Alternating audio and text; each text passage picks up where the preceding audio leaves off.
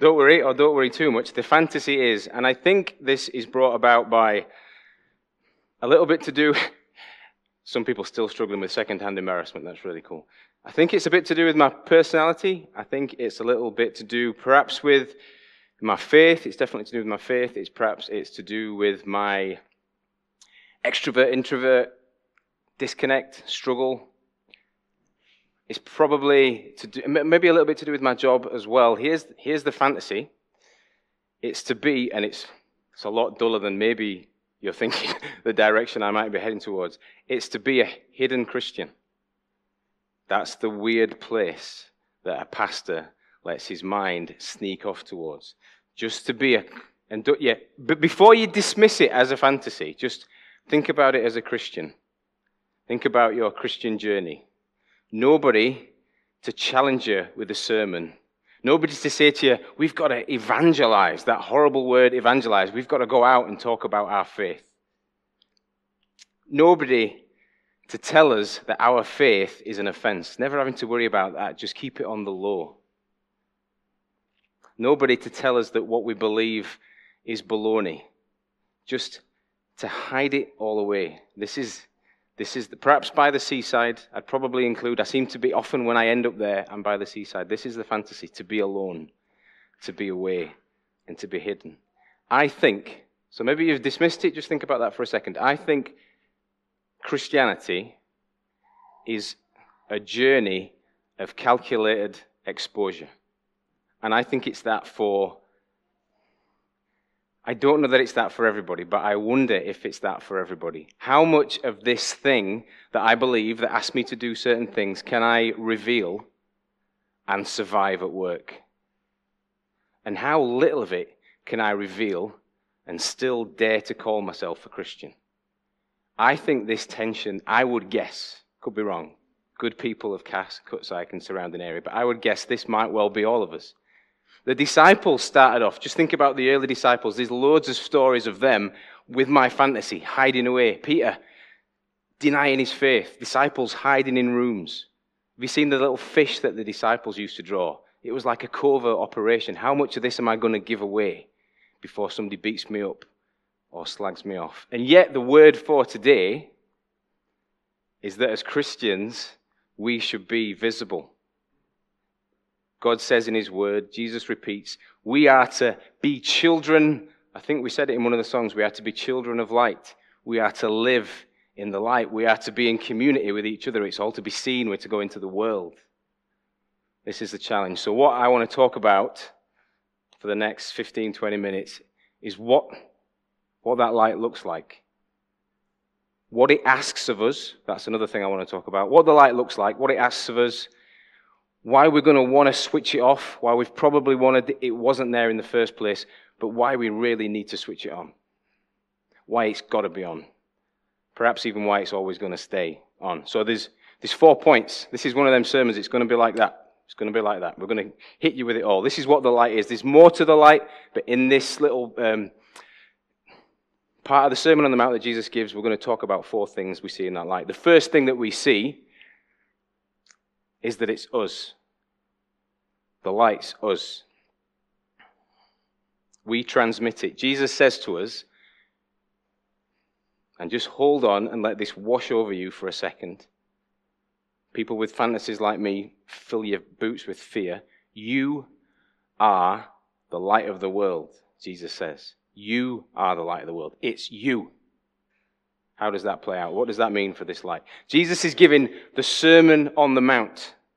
This is the Sermon on the Mount. This is, in terms of how we understand the Bible, for anybody who wants to get to the bottom of the Bible, this is a huge, pivotal moment. This is a huge, big deal. He doesn't just accidentally end up a hill, Jesus, when he gives this sermon. This is a significant moment. This is a pivotal moment in the Bible's history. Moses has been up a hill before. It was hugely shaping for the people's view of God. He went up the hill. There were the 12 tribes of Israel waiting there in the valley, and he came down with God's words. Came down with God's ways and God's laws. And Jesus goes up the hill with his 12 disciples waiting in the valley and people watching. And he explains, and it's beautiful. Go home and read Matthew 5-7. He takes the law. He takes what we've experienced to God and he explains the heart of it It's a revelation about who God is. It's the heart of God. It's the heart of the commands. So he says things like, you've heard it being said, don't commit adultery. Don't kill. And Jesus says, even anger, even lust is more ruinous than you know. Even that breaks God's heart. Even that's not in with this law. You've heard about heaven, that place that we end up. And Jesus explains, heaven's not just something that we think about in the future. Heaven is that, but that in the future, that reality affects how we live now. He opens up this law. Now, who does he open it up to? This is the critical point, I think. This is where it bunches out to us. This talk that reshaped the world, he doesn't call together the Greek philosophers. He doesn't grab hold of the Roman leaders. Read it in the text, start at chapter 5. It's just those ordinary, eclectic people that dropped all their stuff and followed him. That's who it is. This is the people. It amazes me when you look at this image. Ultimately, this starts with the sun, the original light. But do you see how it just branches out into this beautiful array? That's us. This is the challenge for us. This is us.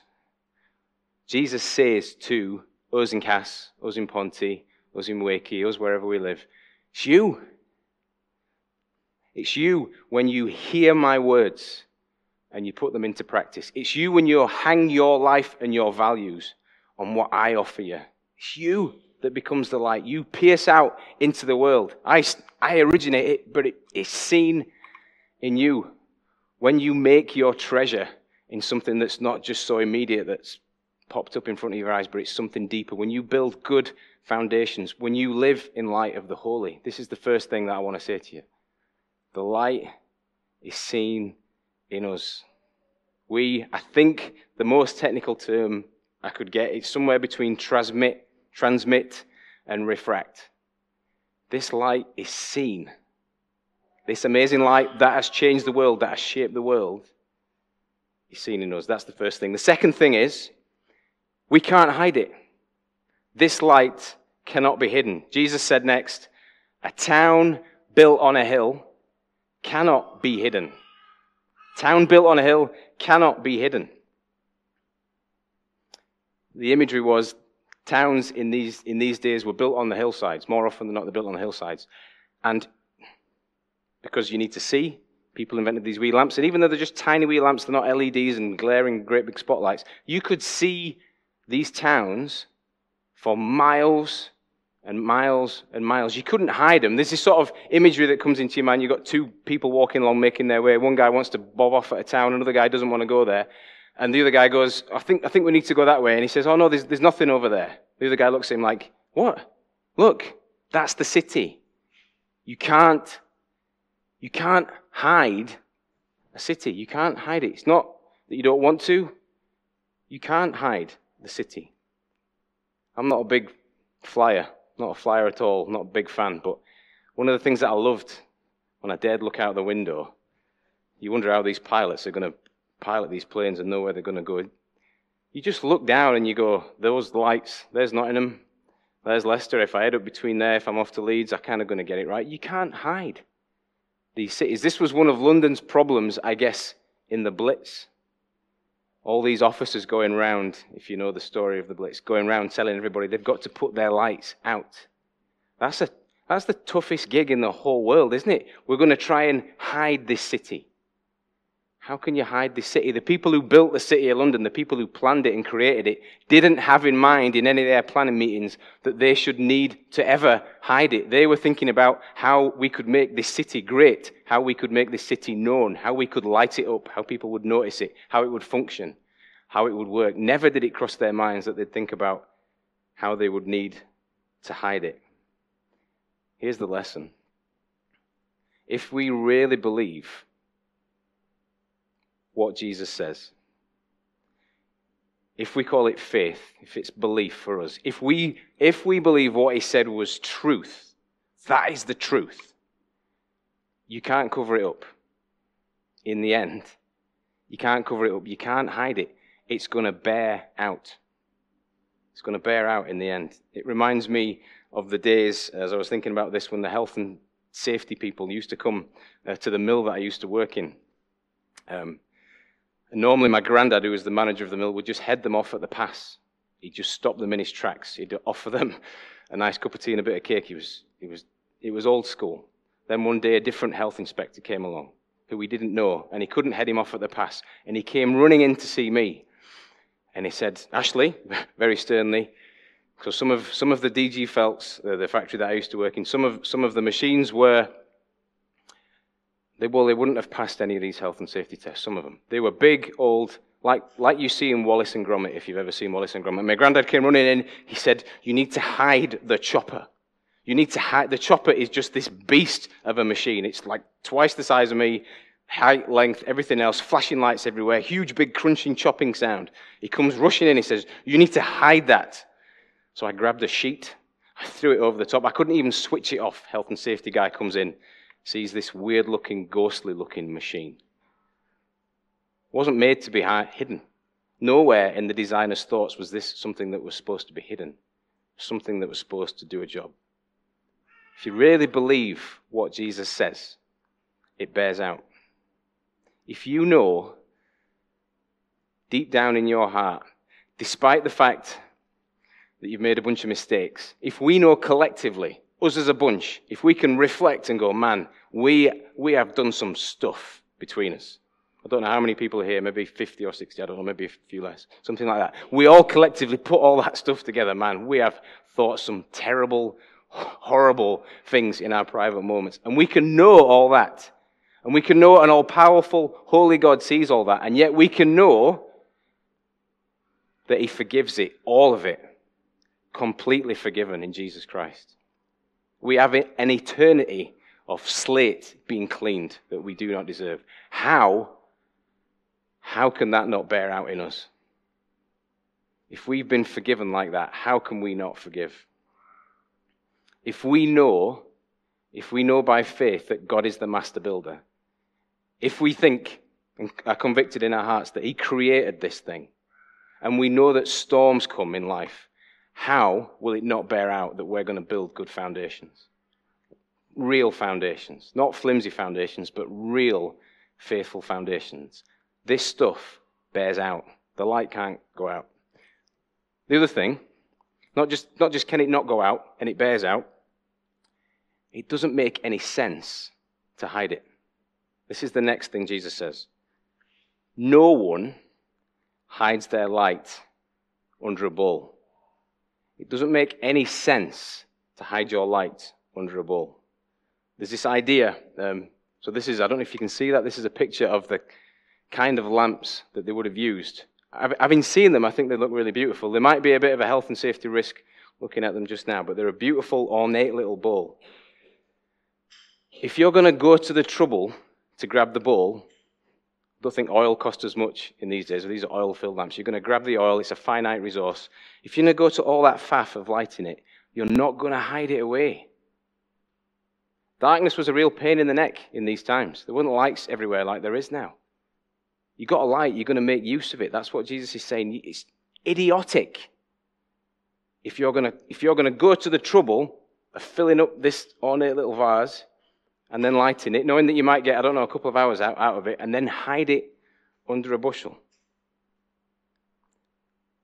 Jesus says, you've got something essential in this light. You've got something critical in this light. You've got something life-changing in this light that you know about, these ways that you know about. It is crazy. It is crazy for you to cover them up. My mum, and I thought for a second she might come tonight, so I nearly had to drop this anecdote. And praise the Lord, she hasn't come, so I can tell you this anecdote. My mum finds odd uses for objects around the house, really quite odd uses for objects around the house. And she kind of just goes with the flow of things, my mum. She just kind of responds to the moment. And anyone, maybe as few people as I'm thinking, maybe been to our house, maybe know the layout of our house, my mum's house rather. And just next to the back door, which is where everybody comes in, Mum keeps pantry and Well, the pantry is there. She doesn't keep it there. Don't move about. But the pantry is there. And on top of the pantry is the microwave. Now, in the microwave, my mum keeps things in the microwave. She keeps things for people that will come to the door in the microwave. That's her system. Now, this might be, I don't know if anybody else has done this, and I've looked on the internet. It's actually a bit of a thing. People do this. Now, can you imagine? It's kind of one thing doing that. But can you imagine the moment when I say to my mum, I'd really like to have something to eat, really like to make something to eat. My mum says, well, I don't want you to use the microwave because I don't want you to mess around with it. It's not near the plug. The microwave, Mum keeps the microwave in the corner near the door, but now it's become essential to keep the items in so we don't keep it plugged in. So there's a day I go to my mum's house and we've got this is microwaves. I can Google them. It's an incredible bit of kit. You can have, and this was my first, I was like, Mum, you can have beef stroganoff. You can have fine cuisine. Just nick it out of the fridge. You can have it there in 1 minute, 50 seconds. It can take your cooking time down to no more than 10 minutes a week. This is an amazing thing. Apple strudel is 10 seconds. This is crazy brilliant technology. It cooks it from the inside out. It just blows your mind. This is technology that people think aliens dropped off because it's so cool. And my mum, God love her, keeps the Avon book in there. Keeps the Avon book in case the Avon person comes round. What a crazy waste of technology. And to top it all off, at least twice in my life as a teenager, the Avon lady did come round.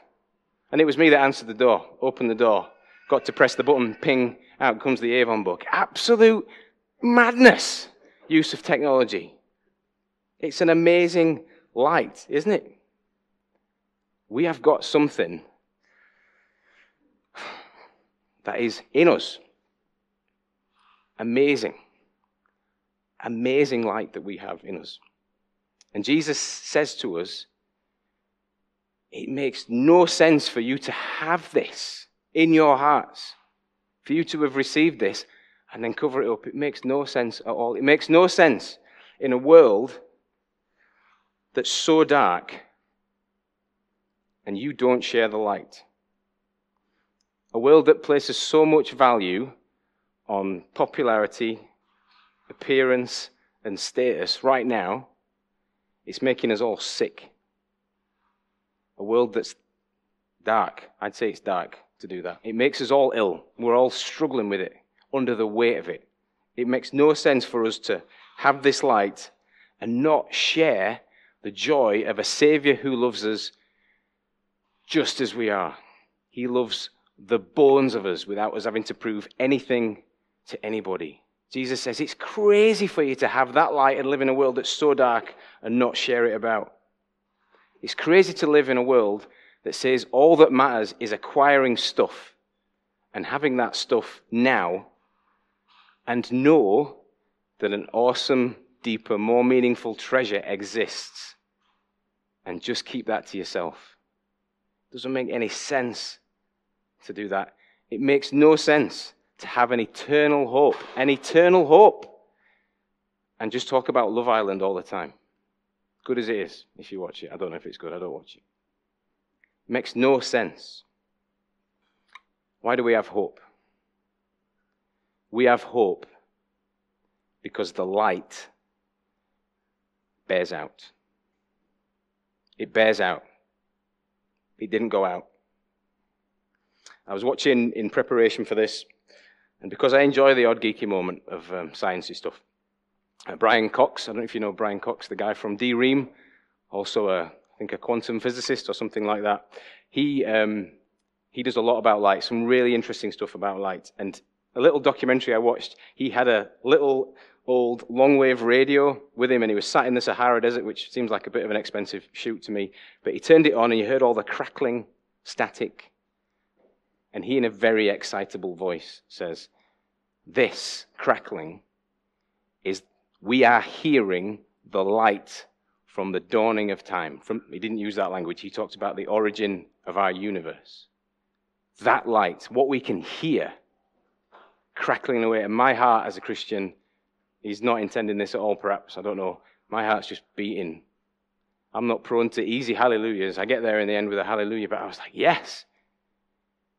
And he said, the original light, I couldn't believe it when he said it. You should watch the documentary. It's all around us now. The light that was at the beginning, we see it all around us now. I'm like, yes, amen. God said in the beginning, let there be light. And there was light. God said, I'm going to give a light that shows who I am and the way through to all the peoples of the world. He says, and he wraps this in promise language, I promise you, all nations are going to be able to see this light. I'm going to find a way. They're going to see it like the stars in the sky. They're going to see it like the dawn of a new day. It's irresistible. And then Jesus comes out of darkness with a light above where he was born. And I don't know much about the early days, but as soon as he gets going, he begins to shine. Actually, the way that he lives and the words that he said are repeatedly described as being like light. He lives like a light. And when John assesses him in his gospel, he writes this: Jesus, in him was life. That life was the light of all mankind. The light shines in the darkness, and the darkness has not overcome it. The darkness can't overcome it. The darkness, in terms of Jesus, and this is the beauty and this is the tipping point for all of us, didn't overcome it. Even when death surrounded him, even when everybody cleared off and left him and he was getting beaten up and hung out to dry, light emitted from his character. He spoke words of life. Father, forgive them. What? Light emitted from him. He washed his disciples' feet, soaked in gentleness to the end, emitting light. Even in death, the Roman centurion says, surely this was the Son of God. And then he died, and he rose again, and the light that was there, I think the New Testament almost describes it like it catches fire. You think it's going to go out with his death. It doesn't. It radiates. It spreads across his people, and the life of Jesus and the light that he shed carries on to the extent that 2,000 years later, I can mix up with you lot, and I've got people in the group who care for my well-being, care for my soul, will be gentle and kind to me, not because I'm nice, but because Jesus has put light in them, and it's not gone out. And it's still not gone out. This is why we have hope. The last thing that light is, it's a lovely end to this little story that Jesus gives. It illuminates. It radiates. Jesus says, instead, if you've got a light, what do you do with this light? You don't put it under a bowl. You put it on a stand so that everybody can see the light. The imagery is of a room in New Testament times. Owner of the house has got the little lamp out and walking around with it. Do you know that way when you've got your mobile phone? I use my mobile phone in the loft. You can just see what's right in front of you, almost killing yourself all the time. You put the phone in somewhere reasonable, hang it from the ceiling, you can see everything. That's the imagery Jesus is giving off here. Find somewhere to put that light where everybody can see it. Raise it up, and then everybody can see it. And you can imagine everybody just thinking, yeah, when we put the light on its stand, we've got Edna in the corner doing a cross stitch she couldn't see before, but she can see now. The two kids in the corner that were hiding in the dark, we didn't even know they were there. We can see everybody now. It illuminates. If you elevate God's ways, how on earth can we reach a lost world? How can we reach a world that doesn't seem to really care?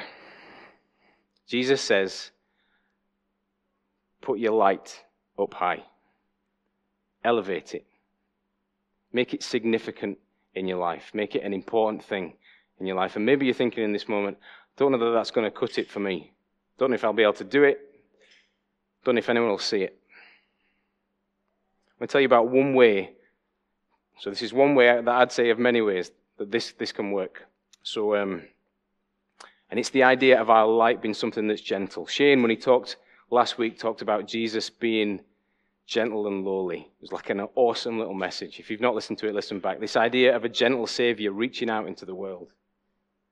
The Sermon on the Mount teaches gentleness. Read between the lines of the Sermon on the Mount. One of the teachings in it is that we are to be gentle. Turn the other cheek, forgive, love our enemies, be gentle people.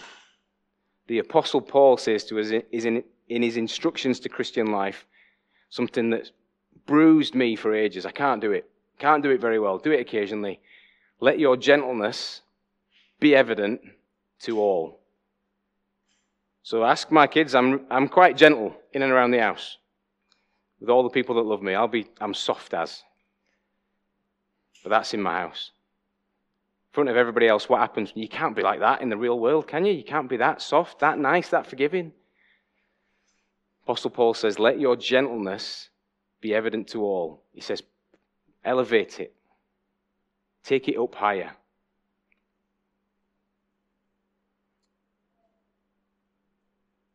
Two characters from history that show you the power of that. Don't know if you've heard of a guy called Desmond Dross.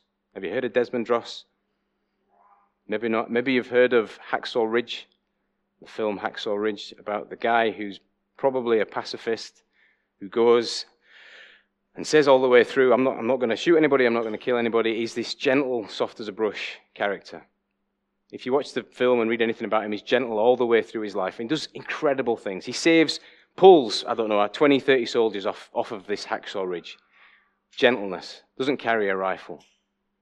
And I guess he saved all those fellas up there, influenced loads of people listening to his story, but after the movie came out, you've got the country of America thinking again about what it means to be a patriot, what it means to be a human being, what it means to be a soldier, and the power of gentleness. It's a light that beams out. Another chap called Henry Dunant. These guys are both Christians, both moved by Christ. Henry Dunant, he walked around the battlefields, I think it was Spain in 1850s, 1860s, something like that. Just saw the battles they're always brutal, aren't they? But they're just brutal battles. And he's logging all this, and he's observing all this, and he's seen bodies piled up, he's seen people hanging on for dear life, people in the last throes of their life dying. He sees this, and he thinks, this people needs care. Both of these sides need care. What this needs is gentleness. This needs a separate body to come in and care for everybody. Gentleness to all. It's not going to work if you've just got medics on one side or the other. You need somebody who looks at it and goes, I need to be gentle to all. He went back and wrote about all this, and a couple of years later there was the birth of the Red Cross, which you think is the British Red Cross, which has done an incredible amount of good over the last 150, 200 years. Thousands, hundreds of thousands, maybe even millions of people caused to look at the Red Cross and go, wow, look at that gentleness in action. People who elevated their light. One of our core convictions at Christ Church, and we keep saying these core convictions, and we don't say them like, yeah, we've nailed this. We keep needing to say, as hopefully I demonstrate, we've not nailed this. I haven't nailed this. But this is our conviction. We want to be some element of Christ that is seen in this world. So we literally, and Paul Howell used to tell me to do this all the time, keep the lights on as often as you can. If you're in church, put the lights on, even though the electric's shooting up. Keep the lights on. We want people to see. We want to literally be a people that are seen. But more than that, beyond that, we want to be a people who elevate the love of Jesus in our hearts. Hopefully, we aim to be a people that doesn't just have events, doesn't just do stuff in the church environment. Hopefully, as a church body, we're always challenged that this stuff needs to be seen in the broader world. We try and be a church where God's light is not only lit, but it's seen by all of the people. God's light. He lit it. It stayed a light. And it won't go out. Go out there, if you can, in Jesus' name, and be light to other people.